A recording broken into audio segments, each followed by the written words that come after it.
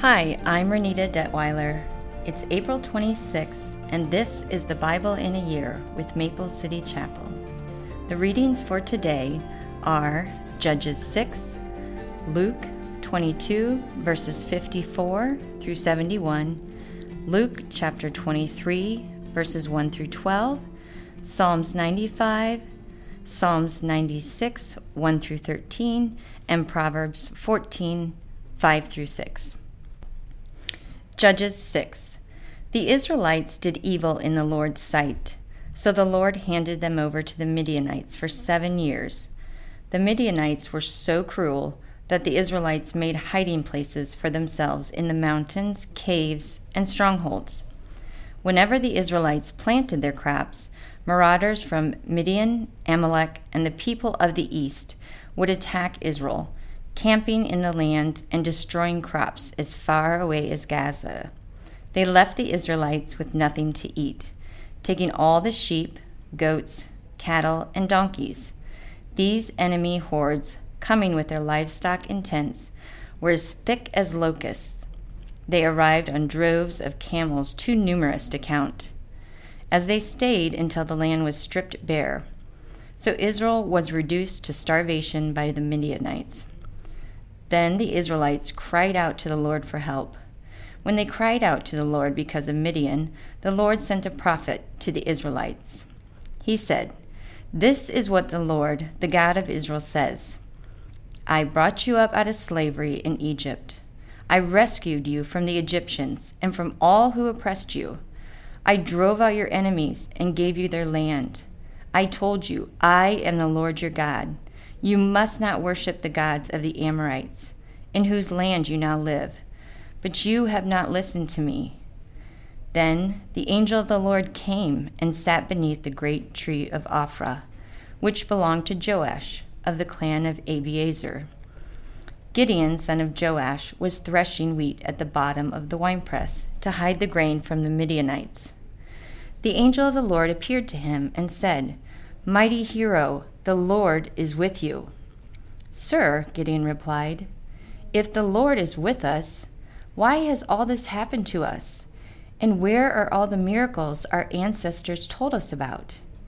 Didn't they say, 'The Lord brought us up out of Egypt'? But now the Lord has abandoned us and handed us over to the Midianites."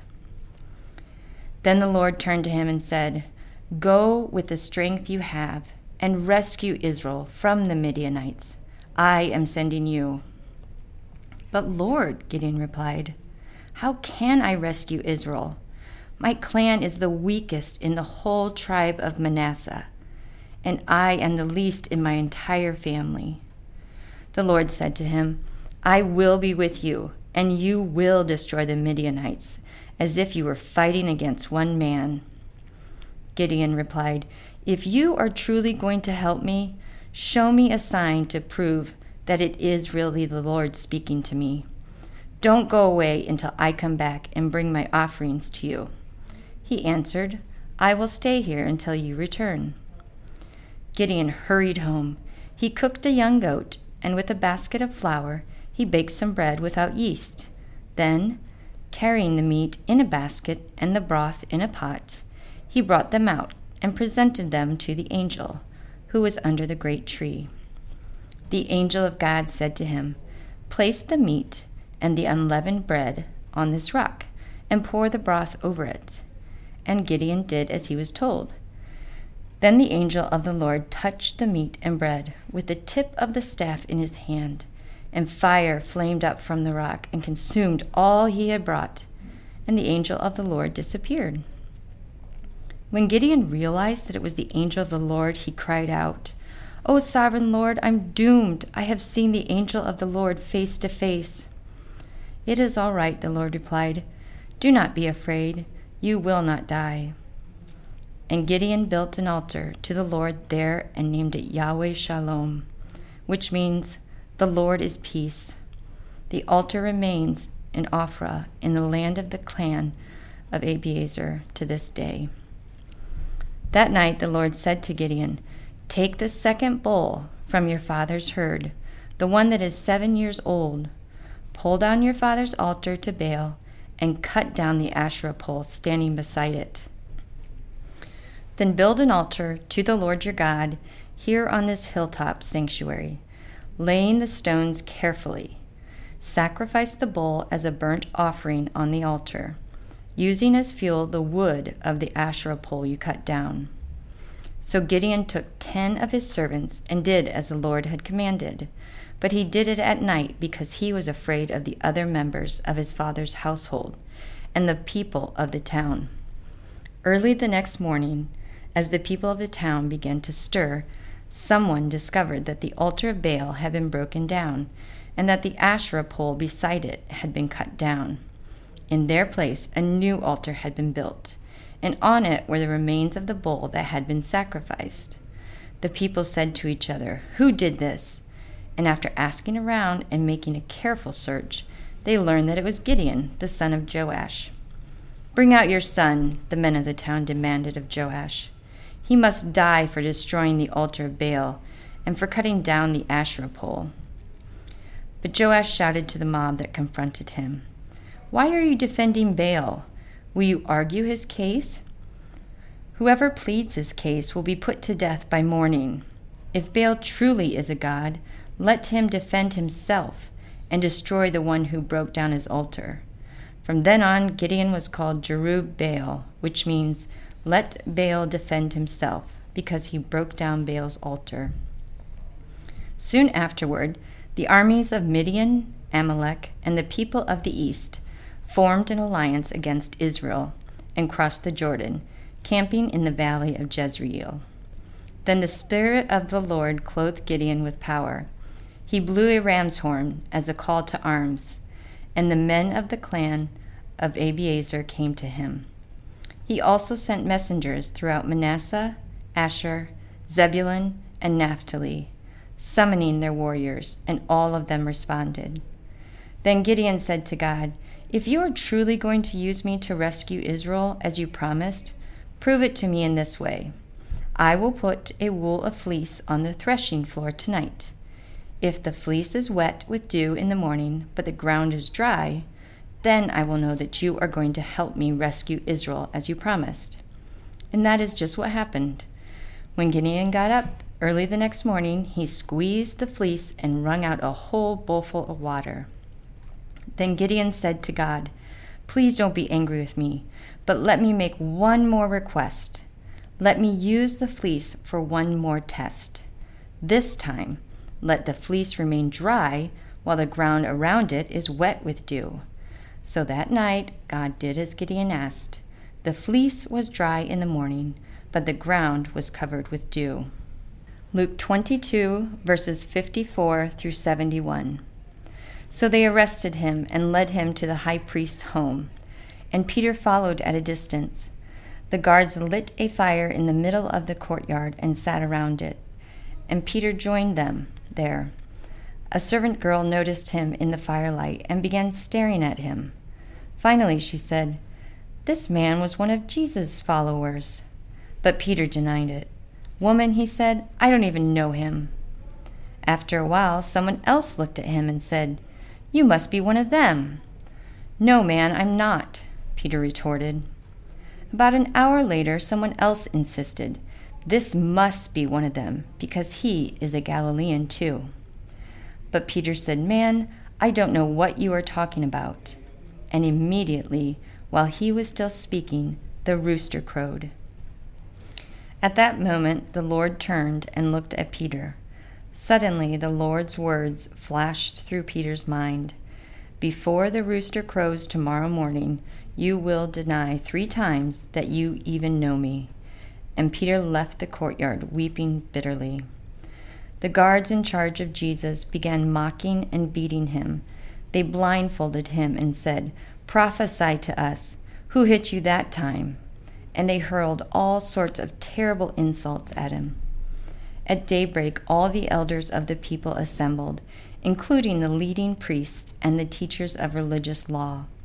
Jesus was led before this high council, and they said, "Tell us, are you the Messiah?" But he replied, "If I tell you, you won't believe me, and if I ask you a question, you won't answer. But from now on, the Son of Man will be seated in the place of power at God's right hand." They all shouted, "So are you claiming to be the Son of God?" And he replied, "You say that I am." "Why do we need other witnesses?" they said. "We ourselves heard him say it." Luke chapter 23, 1 through 12. Then the entire council took Jesus to Pilate, the Roman governor. They began to state their case. "This man has been leading our people astray by telling them not to pay their taxes to the Roman government, and by claiming he is the Messiah, a king." So Pilate asked him, "Are you the king of the Jews?" Jesus replied, "You have said it."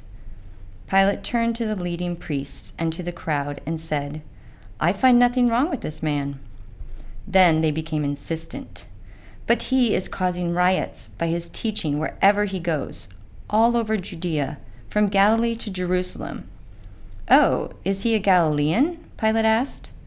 When they said that he was, Pilate sent him to Herod Antipas, because Galilee was under Herod's jurisdiction, and Herod happened to be in Jerusalem at the time. Herod was delighted at the opportunity to see Jesus, because he had heard about him and had been hoping for a long time to see him perform a miracle. He asked Jesus question after question, but Jesus refused to answer. Meanwhile, the leading priests and the teachers of religious law stood there shouting their accusations. Then Herod and his soldiers began mocking and ridiculing Jesus. Finally, they put a royal robe on him and sent him back to Pilate. Herod and Pilate, who had been enemies before, became friends that day.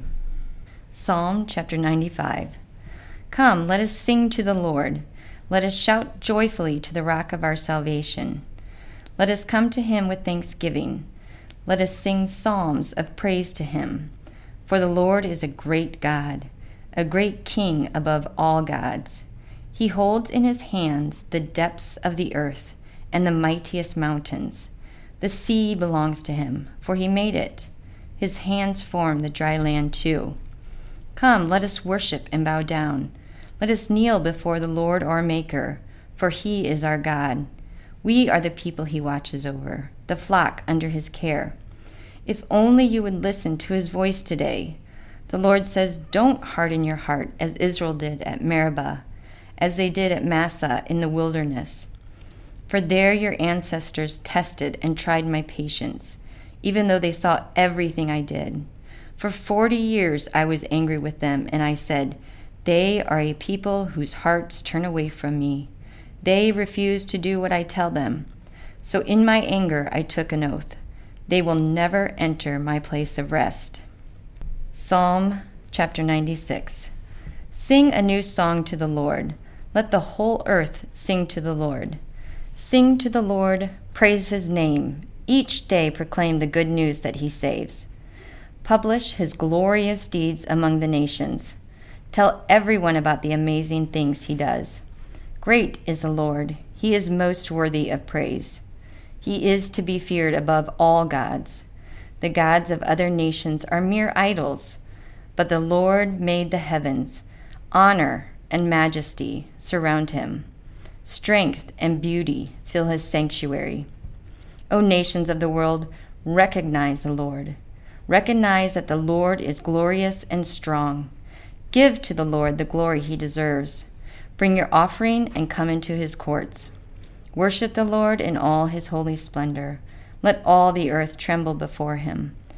Tell all the nations, the Lord reigns. The world stands firm and cannot be shaken. He will judge all peoples fairly. Let the heavens be glad and the earth rejoice. Let the sea and everything in it shout his praise. Let the fields and their crops burst out with joy. Let the trees of the forest sing for joy before the Lord, for he is coming. He is coming to judge the earth. He will judge the world with justice and the nations with his truth. Proverbs chapter 14, verses 5 and 6.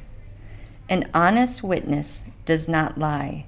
A false witness breathes lies.